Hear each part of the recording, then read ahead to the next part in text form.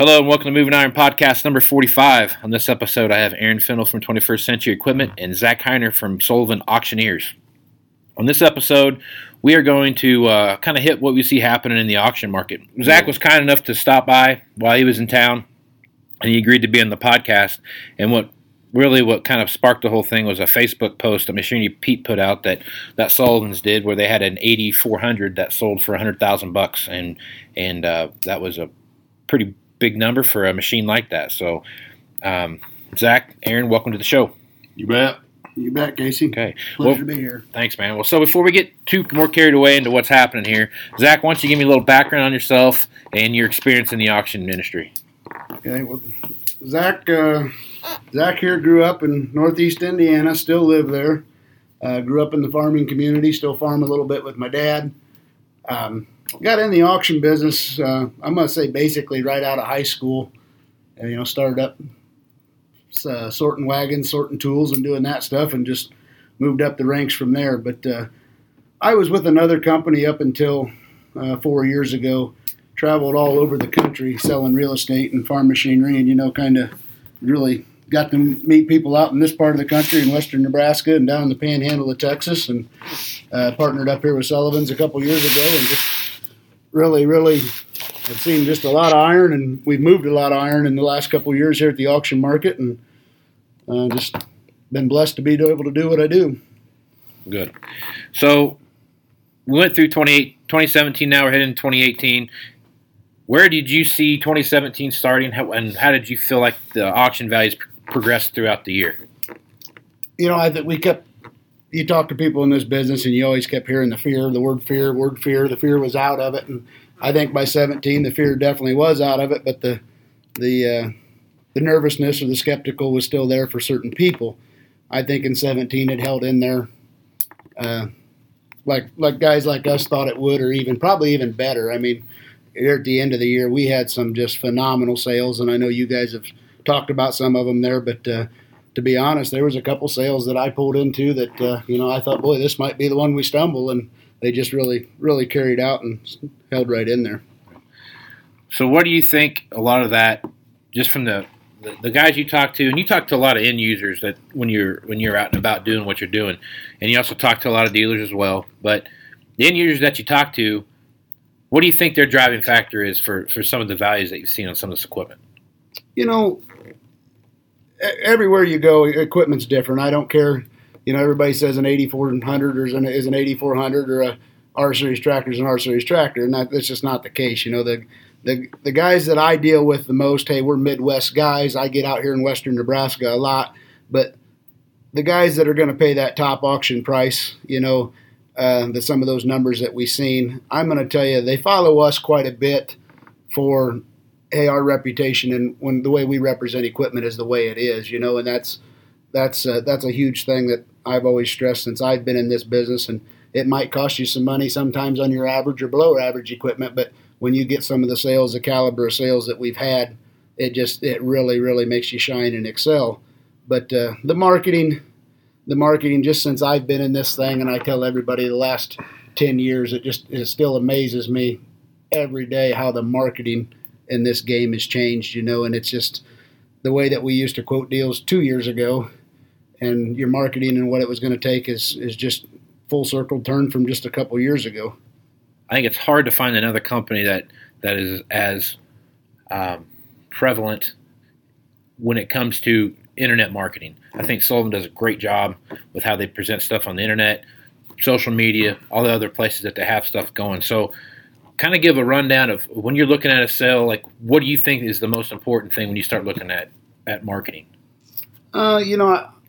I think don't try to be smarter than your buyer. I mean, that's, sometimes guys will just say, well, we need to focus on this market for this kind of equipment. And I've traveled the country enough, and I'm going to say I've traveled the country probably as much as anybody, just because when I was in this deal more in the real estate, I spent a lot of time on the Eastern Seaboard, spent a lot of time down in North Carolina. Like I said, I basically lived in the panhandle of Texas one summer, and even though you think they're so much different than you, there's always that one guy that needs that same thing that somebody in the Midwest needs, So, and when you start looking at today's market, what some of this marketing costs and the way you can do emails and use your machine repeat Facebook stuff, and just the stuff that really is a mass marketing tool that you can just 500 of those people might have no interest whatsoever, but all it takes is that one guy. And that 8400 we had last week was a prime example of it. I had calls on that tractor literally from coast to coast.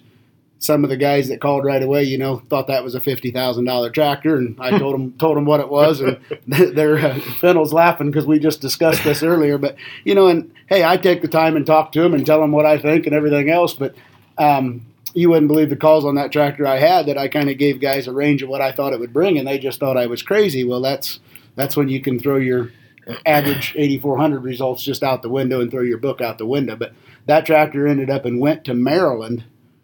And, when the kid first called and we first talked about it, I didn't even know for sure if he was going to show up to the sale. So just don't ever underestimate your end user, I guess, is what I'm getting at there. So, Aaron, you watch the auction quite a bit. You keep up on what's going on there. I don't know if you actually listened to that auction live or not when it was going on, but I read the Facebook post and I was shocked. I'm always shocked, too, when that stuff comes across because you're looking at a $100,000 tractor and you can get for another $25,000 or $30,000 more. You can get a tractor that's 15 or 20 years newer than that one is. So, give me your take on that tractor and what you saw happen there. Well, I commented on that post right away that I honestly wasn't surprised. You get so much of that one-off stuff like that there are.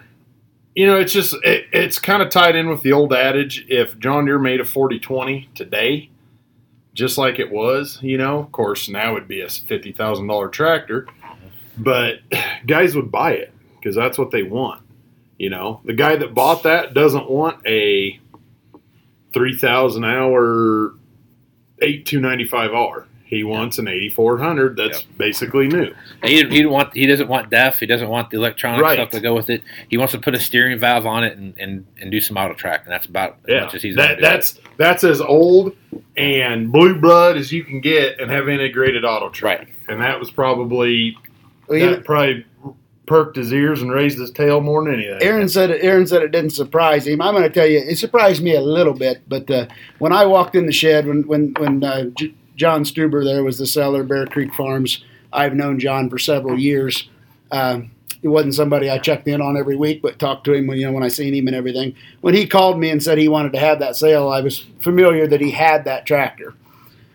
So when I went out there and walked through his shed, and I knew the guy that bought that tractor knew, and I looked at it again, and hey, to be real honest with you, that tractor needed a good wax. I mean, it was legit as can be, but John wasn't the guy that put a coat of wax on it, but he took care of it. But it wasn't one that you just turned on and just shined like a 10 out of a 10. But it was just right. It was just right. And I kind of had a number in my mind then and kicked it around. And I think I might even called Aaron and talked to Aaron about it and said, "What do you think?" And of course, we just talked about it. It's a unicorn. But the day before the sale, I told John Probasco that works for us out of Iowa, good rep that we got out of Iowa that does a lot of stuff, and he kind of farms like me, farms small, and likes that older stuff too. I said, hey, that tractor might bring in the 80s. And John kind of agreed with me and talked to some of the other Sullivan guys, and they said, "Boy, Zach, I think you're a little steep on that thing." Well, it was bid up to 77 before the internet even started, and there was, 3 bidders on that thing over 90.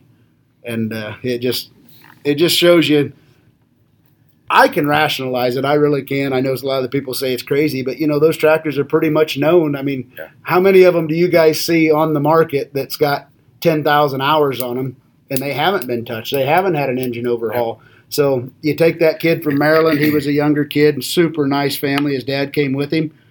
If he's got an 8,000 hour tractor yet, that tractor had 2,500 hours on it. If he's got 8,000 hours of basically major maintenance free, you're not going to do that with a lot of tractors nowadays. Well, yeah, and keep in mind, it was a 99, right? Yeah. It was a 99, so it was the last of the aught. You got a little bit of romance in that. And they sure as hell had the aughts figured out by then. It wasn't the 95s that had all the updates or the 96s. So the late ones are going to bring more. Anyway. But yeah, to your point, we have had, we got feedlots out here, and we've had 20,000 hour 8400s, not a straight piece on them anywhere, bald tires, never been touched. They scrape shit with them every day. And they still do the job. Yeah. Get out there and do the job all day. And even when that thing is ragged and beat to death, it's, I'm a huge Soundguard body fan. But I'd rather sit in a beat to death 8400 than an average 4955. Yeah. The one thing I always like about these auctions when stuff like this comes across and you see that unicorn, that 2,500 hour, 20+ year old tractor come across is that I know when that thing sold for $100,000 that if I put it on my lot and I was asking $100,000 for it, I never would have sniffed it. never would have happened.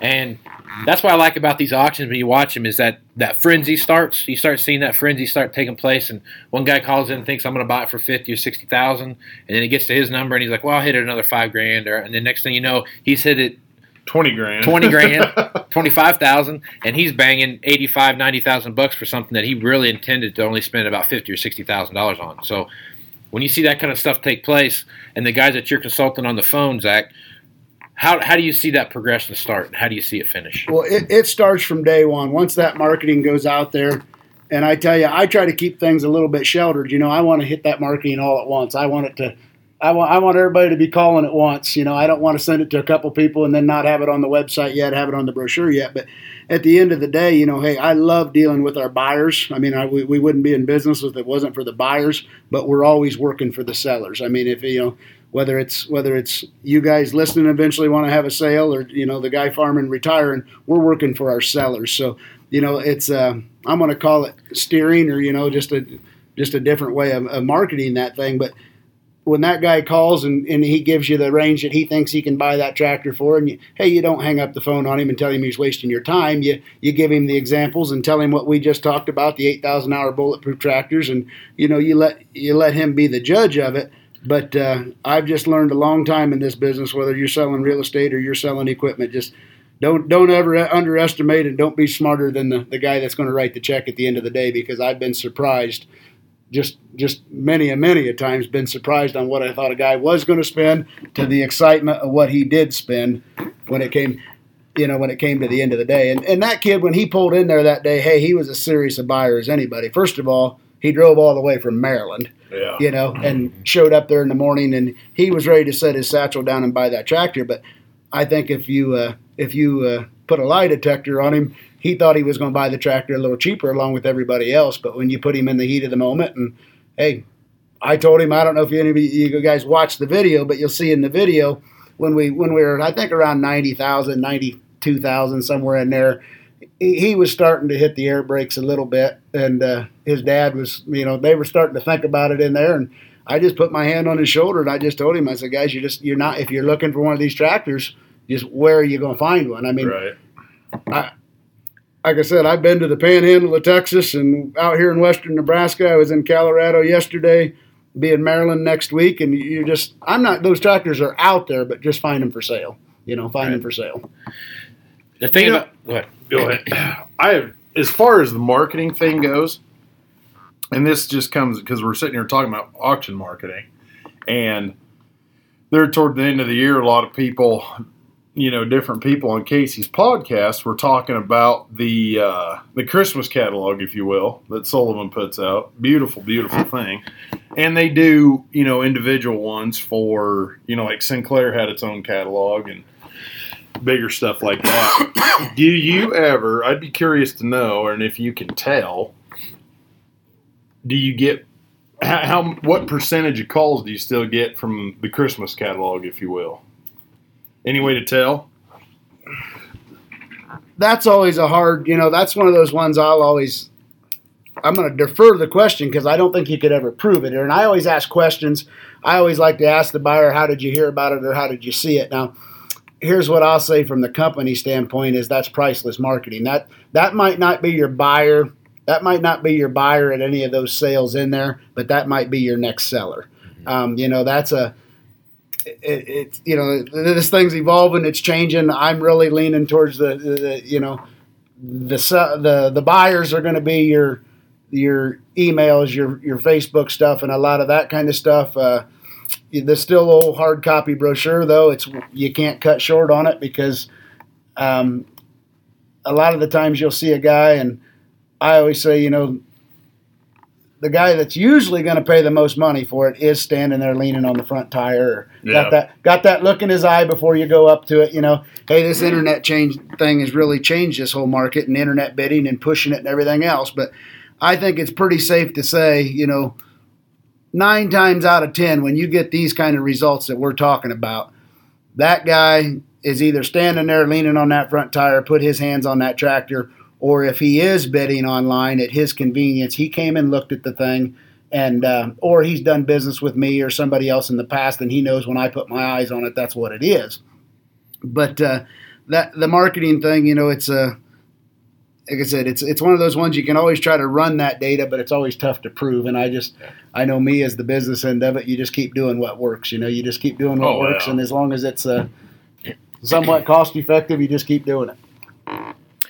So I got that. Me and Aaron got that catalog on the same day, and we showed up here in Bridgeport for a meeting of some sort. I had mine, he had his, and I remember my response to that was like, this kind of reminds me of like when you got the Sears or JCPenney catalog when you were a kid, and you started flipping through it, and started making your Christmas list, and that's what we were doing, because we were in a buying mode at the point. We were trying to find as much equipment as we could, and that was a great resource to go through and find some of that stuff. And so the last 2 auctions at the end of the year that you guys put together, one was the Sinclair auction and that SEMA auction, and there were several retirement sales there throughout the middle of December and the end of November as well. But I think you had 30 auctions in 35 days or something like that. Yeah, I think we had just equipment auctions. We had 30, and I think you had the real estate in there. We were 70 some auctions from the end of November to January 1. Yes. What was the Sinclair tractor auction was the first auction that I'd went to where internet didn't necessarily play the same role that it traditionally played. Most of that stuff stayed right there within the guys, like you said, leaning on the front tire, raising their hand. I mean, that was where most of that stuff stayed at. So as you watch the kind of progression of the auction market here over the next, where it's came from in the last 5 years and where it's headed into the future, how much of the internet is playing a part of what you guys do as far as marketing goes, and as far as your proxy bid approach to the sales go?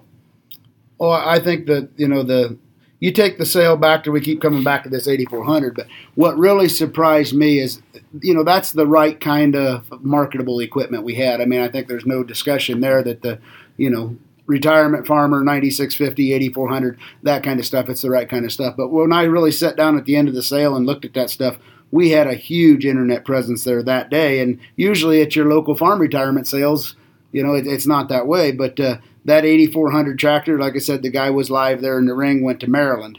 You had a 4700 sprayer that was carrying some low hours. That thing went to Pennsylvania, sold online. You had a 9650 combine that was a 4-wheel drive, once again carrying the right hours, sold online and went to Tennessee. So if you would have asked me before we started that sale where I thought that stuff would go, I would have thought the 8400 might have went anywhere. I mean, that would have been just, spin the United States and drop a finger. But as far as the rest of that stuff, I would have thought that stuff would have stayed within a couple-hour radius there of, Indiana, Ohio, Michigan, like it normally does. The internet thing, to me, is going to be the future of it. I mean, there ain't nobody that likes a live auction better than me, but you guys was up at SEMA. You saw the crowd there at SEMA. Hey, the weather played a little bit of a part in that. The year before we were at SEMA, you was shoulder-to-shoulder people. You couldn't move. This year up at SEMA, it was a little bit colder. It was a little bit windier. We did offer the free internet bidding up there, but the amount of stuff there that sold online compared to Sinclair, I'm going to say was a 360 turn. I haven't actually been in the office yet to look at the numbers and the difference, but it's just different parts of the country, just people do things different. Weather plays into that. But the internet thing is just, hey, when I started with the other company I was with, when we started playing around with the internet, when it first started, just like anything else, you had some more issues. You had internet connections, you had, cell phone connections, and there was just every year you just have less and less and less of that, which builds the confidence in it when a guy knows that he don't have to sit out there in the cold. But the other thing I wanted to touch base on, you go back to that Sinclair tractor, I had 21st Century's first sale. It was an auction manager at their first sale, and Casey, I don't believe you were here then, but, Aaron was, and anytime you have a first sale like that, the first thing, it's a lot more of an event, and a lot of people come just to come in the event and see what it's all about. And hey, they might not actually be end buyers. And it doesn't affect the bottom line of it at all. But I always say you can't get enough people to sale no matter what. If you could somehow discreetly give out a $10 bill to everybody that registers, it just looks a lot better to the general public when there's more people there confidence-wise. Well, everybody's got to get their hot dog. Yeah, everybody's got to get their free hot dog, and that's back to the when people like to get negative on the market, and that's just what we've had the last couple of years here. The guys just like to tell you the negative end of it and don't be positive. When you roll into a sale and there's just not a big crowd there, it's just real easy for people to get negative again on, well, hey, maybe this thing just is as bad as we think it is. So I still try to do everything we can do to get the live crowd there and incorporate the internet, the best we can to do that, So, Dan Sullivan likes to buy free lunch all the time, and some people say, why does he do that? Well, if that gets a few of the guys out of the coffee shop, I think it does. People persuade other people, I guess, is what I'm getting at. And you roll into a sale and you just don't have quite the crowd. It just, I think, sometimes feeds that fire of the negative market. I don't know if you guys agree with that or tell me I'm crazy, but no, I agree. And conversely, I've been at an auction before where, there's not a lot of people there, about half of what you would think, and stuff starts going cheap, and you see guys on the phone calling other guys, and then pretty soon, because of that, they're spreading the word with their friends, probably calling back somebody bidding online or what have you. Pretty soon it turns into something legit just by the complete opposite reaction type scenario. Yeah. No, I think what I like about the live auction coupled with the internet bidding is that you get, like take the SEMA thing. I mean, let's use Sinclair for example. So we were sitting there, and there were probably, I don't know, 7 or 8 guys that I knew that were there, that were dealer guys that I knew, some local guys, and there were some guys that traveled a long ways to come watch that sale, and because it was a big deal. I mean, it was $11.5 million or something like that got sold there. It had a big effect on the marketplace. I mean, it could have really, if that sale would have went south and values would have taken off and went backwards on them, that could have been a market setter for the whole place. And it did turn into a market setter as far as what the overall retail value cost, what the retail stuff was, for a positive reaction, because we went there to buy stuff. Because I'm like, man, there is no way these 660s are going to go for any. I mean, there's too many of them. There's too many of them all in the same place, relatively same spec, relatively same hours. Nothing about them that separated them from each other. There were 25 combines or 20 combines or something like that. I think there was 22 S series. Yeah. I think 22 and 35 total or something. Yeah, so I mean, there was even a lot of 70 series. Yeah, so I'm thinking to myself, like, we're going to go to this. We're going to buy some cheap combines. We're going to bring them back here, and we're going to be able to sell them and do it.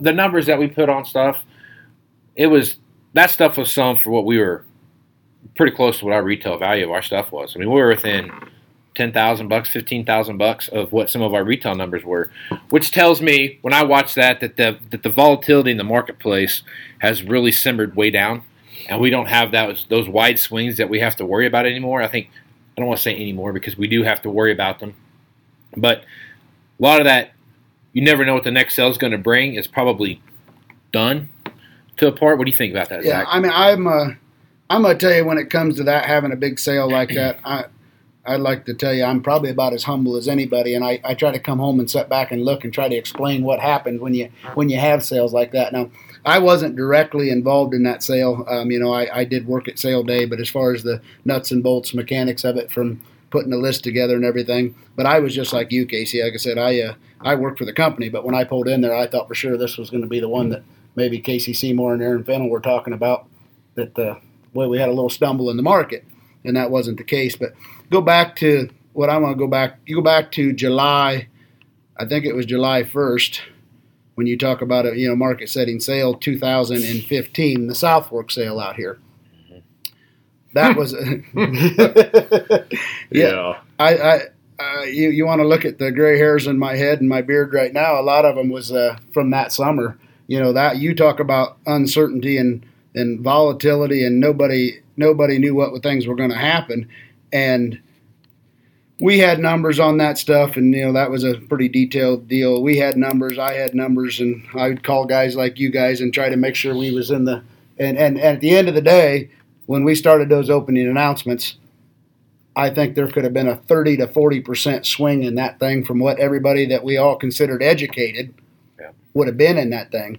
And once we turned the corner and sold them first couple combines, once we turned the corner, I thought, boy, we're there, we're home if it continues like this. But what I getting at there, that was a big one that when that market started changing, that I kind of, and Sullivan's do this now at all their sales, is when the buyer doesn't know what the market is, let alone us educated people didn't know what the market was going to be, is I wanted to split that stuff up and give guys time to think, readjust. Like Fintel said earlier, if we would have took off and had a down sale there and things not been what we thought, that somebody's got time to go get on the phone and call a banker or call a partner, and we didn't have every single combine sold by the time they were done. So, I think at the end of the day, after we rolled off of that one, that's kind of the mindset that we took, that while the uncertainty's there and people say the bottom's there, but while some of these farmers have not followed the auction market, at the end of the day, there's still some of those guys that all they do is look at just retail price at their local dealer. And when they come to a sale, sometimes they don't even realize what they can buy that combine for or what they can buy that tractor for, so they weren't prepared to buy it. So if you got those light kind tractors, I just do not like anymore to pile 3 or 4 of them all up in a row and do that. But I had a call the day after South Forks, and it rolled into that Oregon Trail sale there at Beatrice. And when I pulled in there and went in there and met with Rick, he kind of made the joke he wanted to duplicate what I did the day before. And I said, Rick, I could never promise that to anybody. I said, I'm still trying to get my head around what happened that day. And I still to this day sitting here, don't quite know everything that happened that day and why it did happen that day. So, it's just, you just do everything you can do. And at the end of the day, you sit back and take it in, and you just adjust and hope you're doing things right, I guess is what I'm getting at. There was a lot of things that were from a timing perspective on that South Fork sale that happened that really drove that market. I mean, one, it was right before corn harvest. Guys were coming there to buy this year's machine, right? And I think, if I remember correctly, there was a bump in corn or wheat or something right around there. Wheat was up way, way high, and it rained. There was a big regional rain the day before that. Yep. So it rained and wheat went up. Yeah. And they were 1-year-old machines. Right. And it was like, holy shit, man. Yeah. The thing about that too, though, that in retrospect, all the sales before that and all the sales after that didn't even touch. Those combines weren't even, nothing was even close to that. Well, it's back to what I was saying there earlier is I always try to stay after and talk to the guys that bought, talk to the guys that were bidders. And I mean, this is a people business, no different than you guys in sales, whether you're remarketing to wholesales or you're the salesman down here on the floor. It's a people business at the end of the day. And it's amazing how many people will come up to you and tell you they had no intentions of buying something, but they bought it. Or they had no intentions of buying it, but they were the runner-up on it. So back to what I was getting at there, if they're not there at the sale in the first place, you're not going to have those guys. They might not have thought they were a buyer, and they ended up being a buyer. But when Fintel said it rained that day, well, yeah, there was a lot of people that came to that sale that would not have been there. They rained them out of harvest for a couple of days or whatever. So, at the end of the day, we control the things that we can control, and no matter what the rumors were that day, I don't control the Chicago Board of Trade and the price of corn or wheat, and John Deere Financial didn't influence that market. I mean, it was just, you do everything you can do, and when you get those little bumps, you don't doubt it, and you just sit back and look at it and move on to the next one. Well, and another thing that when you think about that specific auction, I think it was July 1st, wasn't it? Yeah, it was July 1st, 2015. Yeah, it was July right 1st before 4th of July. At Imperial, Nebraska, which is right around wheat cutting time. Right. Imperial is in the path of the custom harvest, kind of in the middle of the custom harvest path. It was a custom harvester auction. So either they're coming through or they're there for a job or something. You got that whole thing, the market's up. You got the farmers there. It was, I've called it more than once, the perfect storm. Yeah. And like Casey was saying with the, auctions before that and auctions after that for a time period, not matching up, I'm constantly analyzing auction results in the wholesale world. And I would, I'd giggle for 6 months after that because you're looking up auction data on combines and be like, wow, that one really sold. Oh, yeah, it was an Imperial. Well, look at this one. Oh, shit, that was Imperial too, It was it was a deal.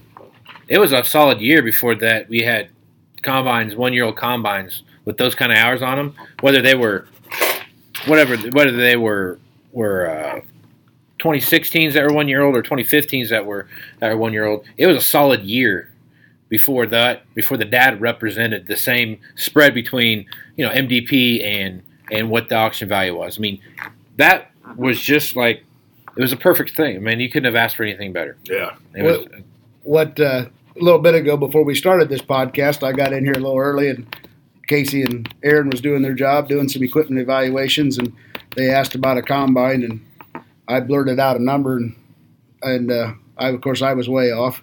But I always tell everybody when they hire me, my job, we got guys that follow and use the market a lot better than I do. My job is more marketing, promoting that sale than, at the end of the day, if we're having a sale, it's a serious seller and it's absolute and the equipment's going to sell. And, a lot of times the seller will want you to give them some ranges and give them what you think. But I always tell them at the end of the day, when you hire me, my focus is not on trying to figure out what your equipment is worth. It's how to market it and how to get it to the guy. You don't want me to spend, if you're going to sign that contract and we're going to have a sale, and I always say I like 30 to 45 days of what I call marketing exposure, where that thing is on print and it's in the guy's hand. It's not last minute trying to get to him, but when the day they sign that contract, you want me working on that. You don't want me spending a week trying to figure out numbers and calling around, because at the end of the day, it's going to sell. And don't try to be smarter than the market. Just do everything you can do to get the market there, I guess is what I'm saying. The one thing there's two different kinds of auctions out there. There's a reserved auction where people can put down, which I don't know why I'm explaining it to my audience. Everyone knows what a reserved auction is, but you have the number that if it didn't get that number, it doesn't sell. And then you have the absolute auction, which I am an utter and complete 100% fan of. You tell me your opinion of those two kind of sales, and you tell me, but also tell me why your opinion of those sales is what it is.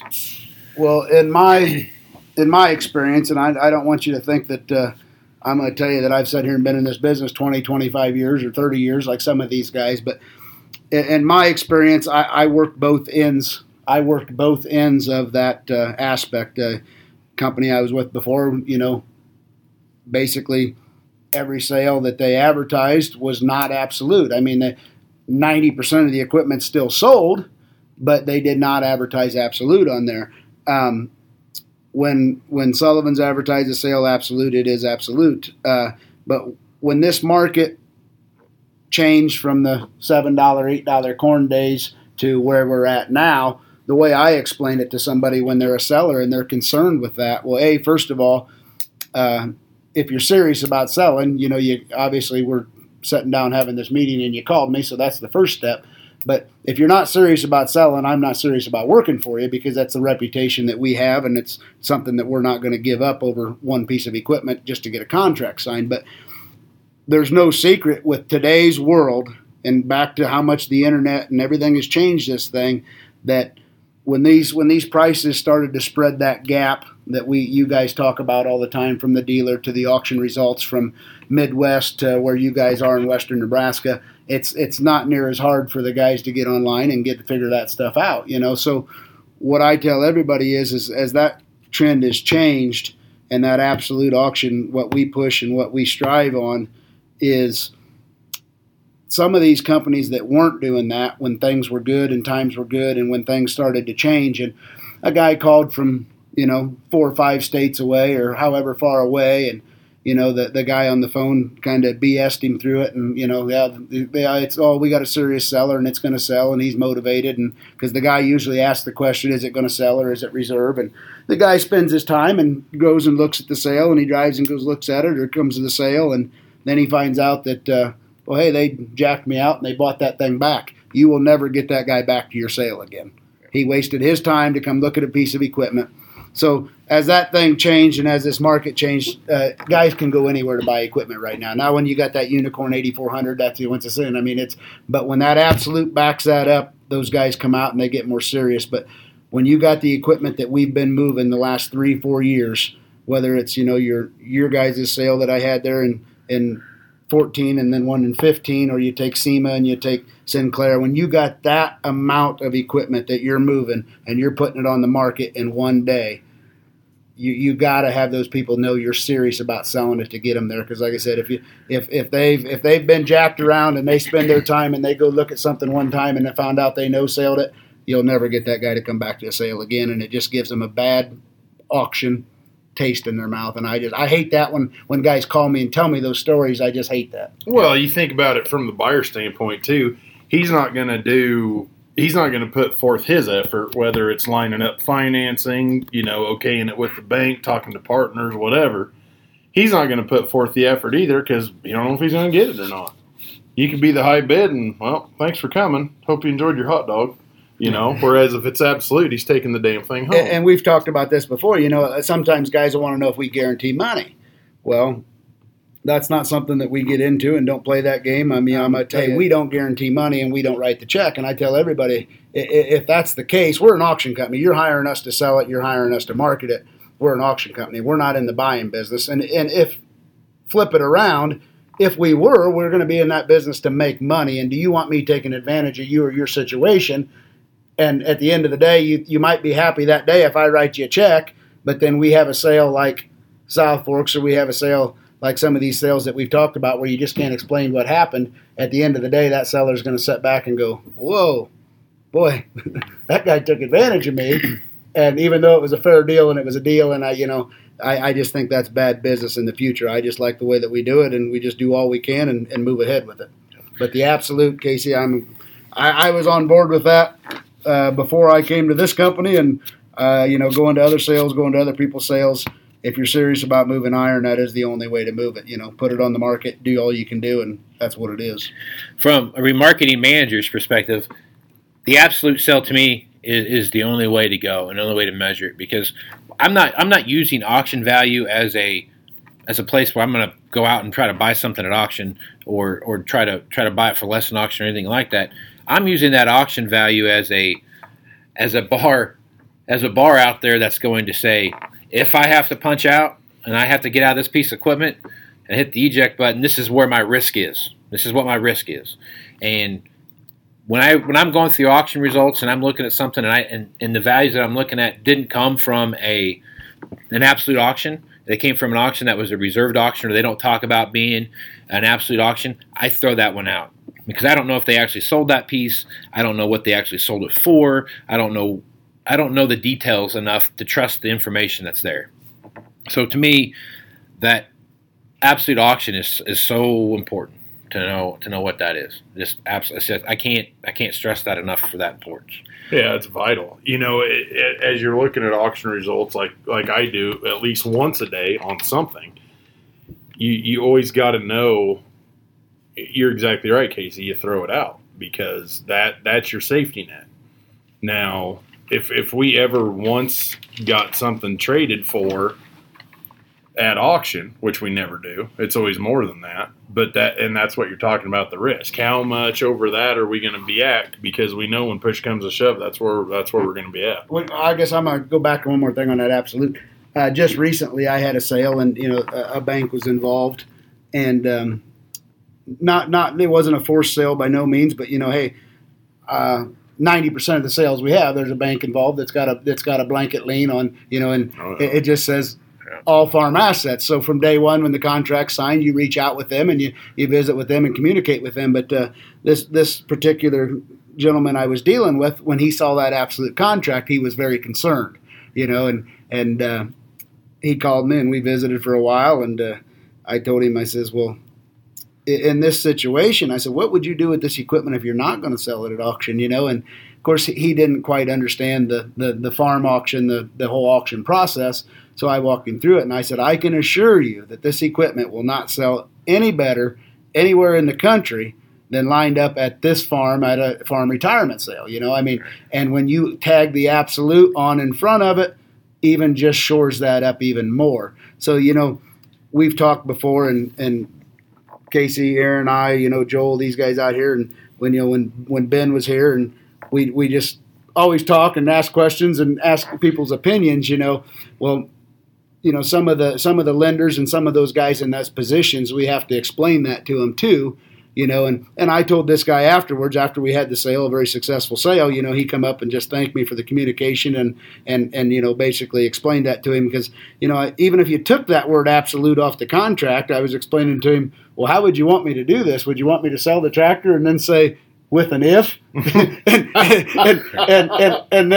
and then we roll up to the combine, and then what's the guys going to do on the combine? Keep their hands in the pockets, Right. So at the end of the day, I understand that some guys aren't gamblers, and the word auction is just a big fear to them. But it's just the communication thing, and just tell them your experience and what you truly, honestly believe, and not giving them a sales pitch. And what I was getting at there is that afterwards I talked with that banker for a long time, and I told him, I said, besides the being an auction manager and signing the contracts, hey, I'm more than willing to anybody, whether, I'm not going to tell you guys anything because you're smarter than me, but, if anybody out there just wants advice or wants an opinion, hey, I'm more than glad to come meet with you, no obligation, no anything, and just tell you my opinion, what you need to do, what you don't need to do, and I can assure you I walk away from just as many deals as we sign, but in the future, other things come of that, so it's explaining that difference to some of those guys that don't understand that absolute from so-called security of having a reserve in it. Right. Well, and there's probably a lot of, in that specific situation, a lot of lenders that think, well, we're just going to line this shit up and see what happens, and that's not the world we're in anymore. Just like Sullivan's, for example, there's a lot of stuff that goes into that people don't see or don't, or maybe aren't aware of. That's not the case at all. It's a real deal. Yeah. So you hit on it a minute ago, and I want to hit that part where you talked about the state sales. So I have three classifications of auctions, and they're Casey's classifications, not. Hold on, everybody, hold on. Not some industry thing. Get a pen and paper, quick. Mine is there's the consignment sale, which is every auction company has a yearly consignment sale where guys just show up with stuff and they put it out there. Then there's a liquidation sale, and that could be a dealer liquidation, either bringing down their inventory levels, or it could be a farm sale where a guy needs to generate cash or he's going out of business, right? And then the last one is the retirement sale where John Q. Farmer is hanging it up. He's done all he can do. No one's coming back to the farm, and he's going to sell off all the stuff he has. So he hit a lick, and he's going to punch out. Hit a lick, and he's going to punch out. So when you tell me your classifications, and then tell me why stuff at a retirement sale sells so much better than at what you see at your typical dealer liquidation. Well, I mean, it's just back to the, I don't like to get in front of the microphone and give speeches like some people do, but you guys will probably listen to this and think, boy, listen to that guy. But before they sold that 8400, I did tell a little story about it, and I mean, the tractor was just as legit as the day is long. I mean, it was bought new right down the road, and when you have that retirement sale setting, when a guy can see the place that it was used and see the shed that it was stored in, and see the rest of the equipment, you can't put a price tag on that. It's just your jockeys don't care about that. Your jockeys don't care about that setting. Because when they take it to their lot, it's a whole new piece, That's why they have to buy at that market they have to buy at to be able to try to tell that story without somebody seeing it with their own eyes, So when you take those retirement sales or estate sales, hey, you can't paint any better picture than that. So, and in my experience in this business, and any of the bankers or lenders or anybody I've even dealt with, if you can paint the picture, I always say paint the picture. If a guy is in the position that it might get to a forced sale, let me get involved at an early stage and explain the differences and where the numbers can be involved, because you go and label that thing as a forced sale. I've always said you can knock 25-30% off right away, because people start thinking, well, boy, what did he neglect on maintenance? What did he neglect on this? And hey, a lot of times I've been in those situations, and even if it is a forced sale, you look at the maintenance records and you look at the things around there. Some of the guys kept it up just like they did until the day that the money shut off. So, if you can get involved early, once again, I'm working for the seller, get involved early. And at the end of the day, when we have good sales results, that rolls into other good sales for me. So you can't beat the retirement sale right on the farm. The consignment sale thing, that rolls back into what we talked about, absolute. Most of your consignment sales across the country are not absolute. I mean, they're not. Some guys advertise them absolute, and it's hard to control it. I will say, from the auction company end, it's hard to control it, to have a guy not bid and have a guy not have his neighbor back there bidding on it. We do everything we can do, from the absolute contract to enforcing it to.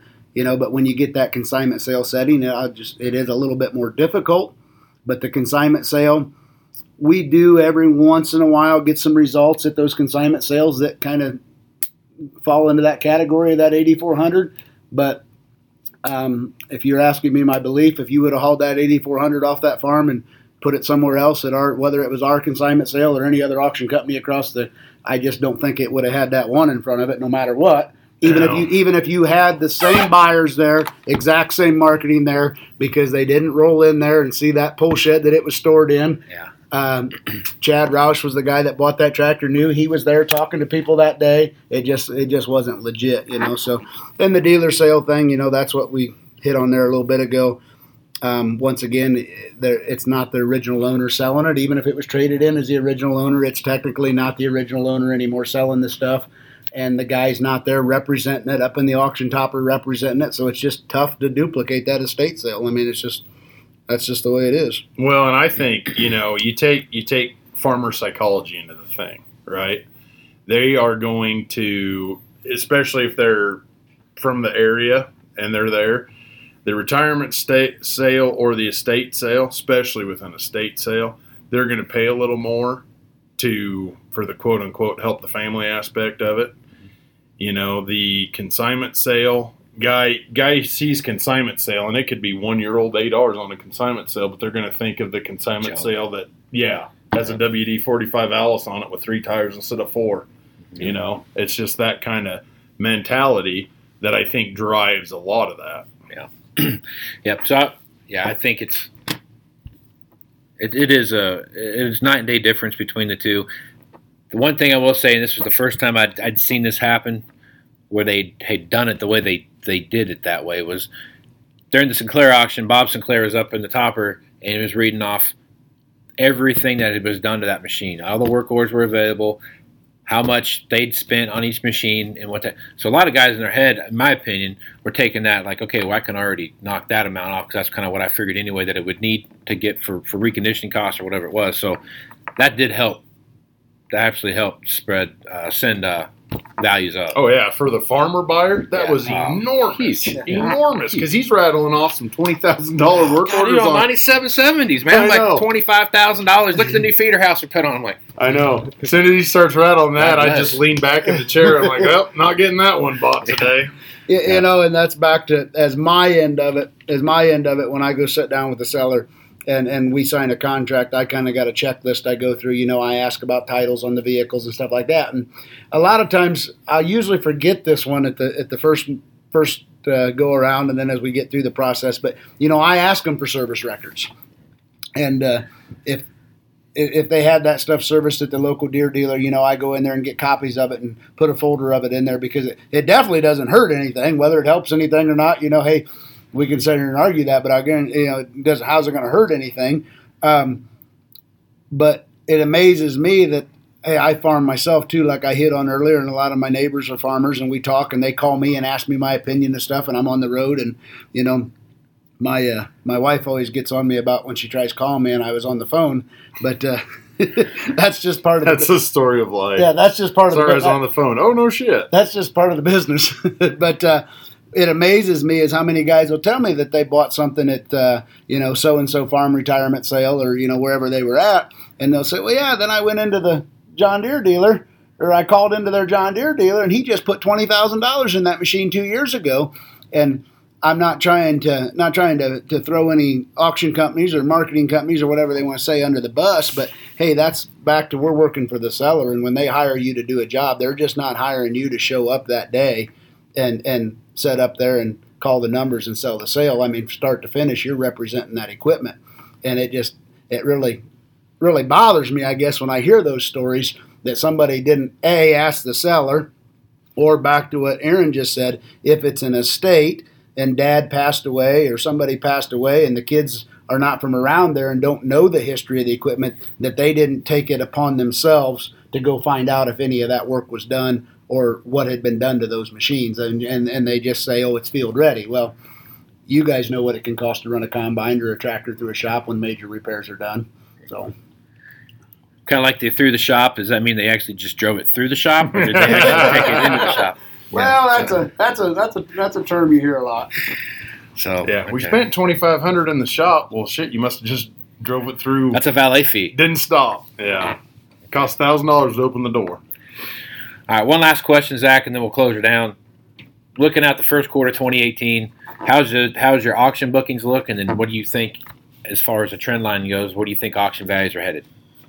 Well, as far as the auction bookings go, I mean, you can look at the website right now, and I mean, I think there's probably at least 10 maybe nice equipment sales coming up on there. I have one in Delaware coming up. We got one in Blue Rapids, Kansas, and you look at what February and March comes. We get a calendar sent to us, that got sales that are marked on there, hold dates, When somebody calls me and wants to talk about having a sale and I go meet with them, I don't push them into signing a contract that day. But if I think they're serious, I'll put some hold dates on the calendar. Hey, our February, March is looking just about like our December and January did. Now, where those values are going to hold in there, we're going to find out next week. We got some nice sales next week. I kind of thought after the first of the year they're going to fall off, just kind of at the end of the year spending money. But I'm going to tie in some real estate here. There's been some land sales that I followed, whether in my part of the country in northeast Indiana, Ohio, and over in there, or some that Sullivan's are selling in, Illinois or Missouri or Iowa. The land is held in there a lot better than I thought it would, plus a lot of these bankers thought it would. So it's just back to the same old thing. Hey, there's some more money out there than everybody thinks. But as far as the amount of sales booked, I think we're going to see a lot of numbers continue up right until planting. I'm going to take the politician approach here, Casey, and I'm going to bow out on where the values are going to be because I'll let Mr. Fintel address that. But Yeah. I guess I don't see any drastic landslides in the downward position, but I think it might correct itself just a little bit, or maybe not say correct itself, but we don't know what the correction is, but maybe not quite as strong as what they were at the end of the year just because of those guys spending money. But by no means am I going to go out on a limb and say we're going to continue seeing record sales. By no means, but okay. When's the best time to have an auction? Best 2 months.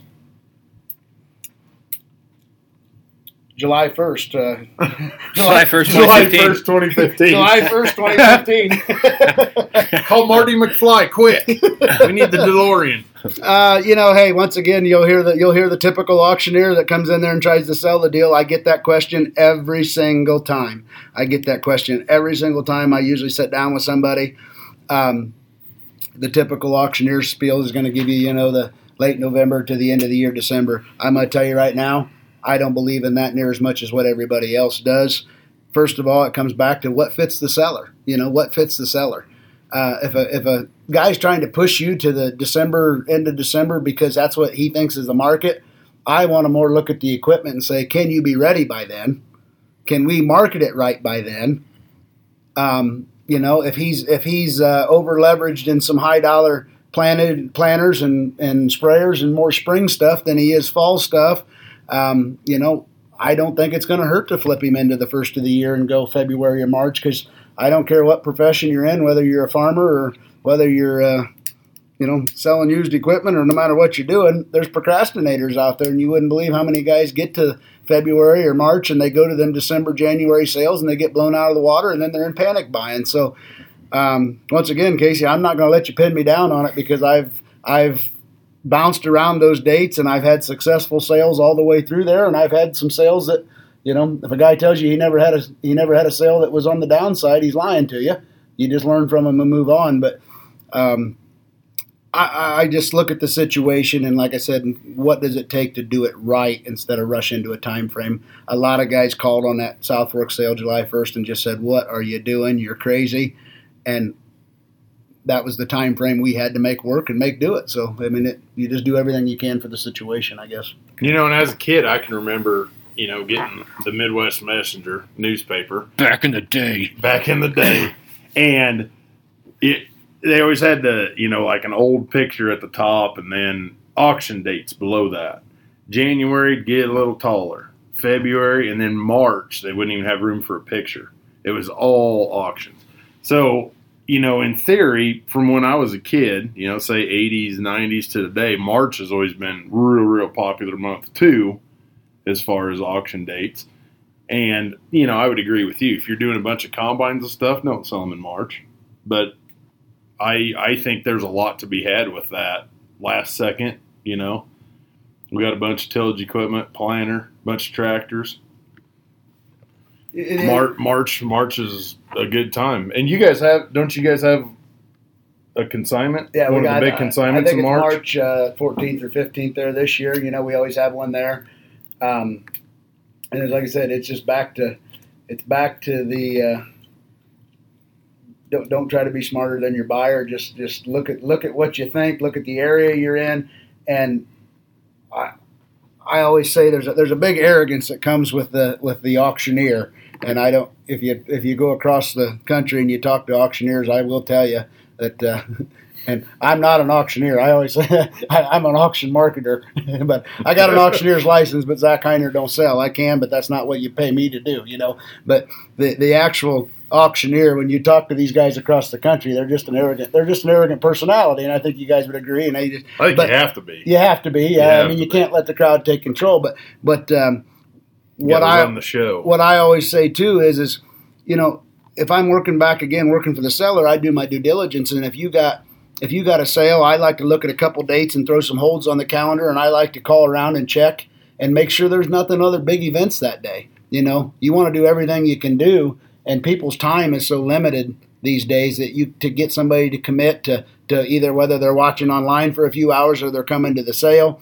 So that all plays into effect on scheduling and when we do sales and timing and everything, I guess, when I look at it from my end.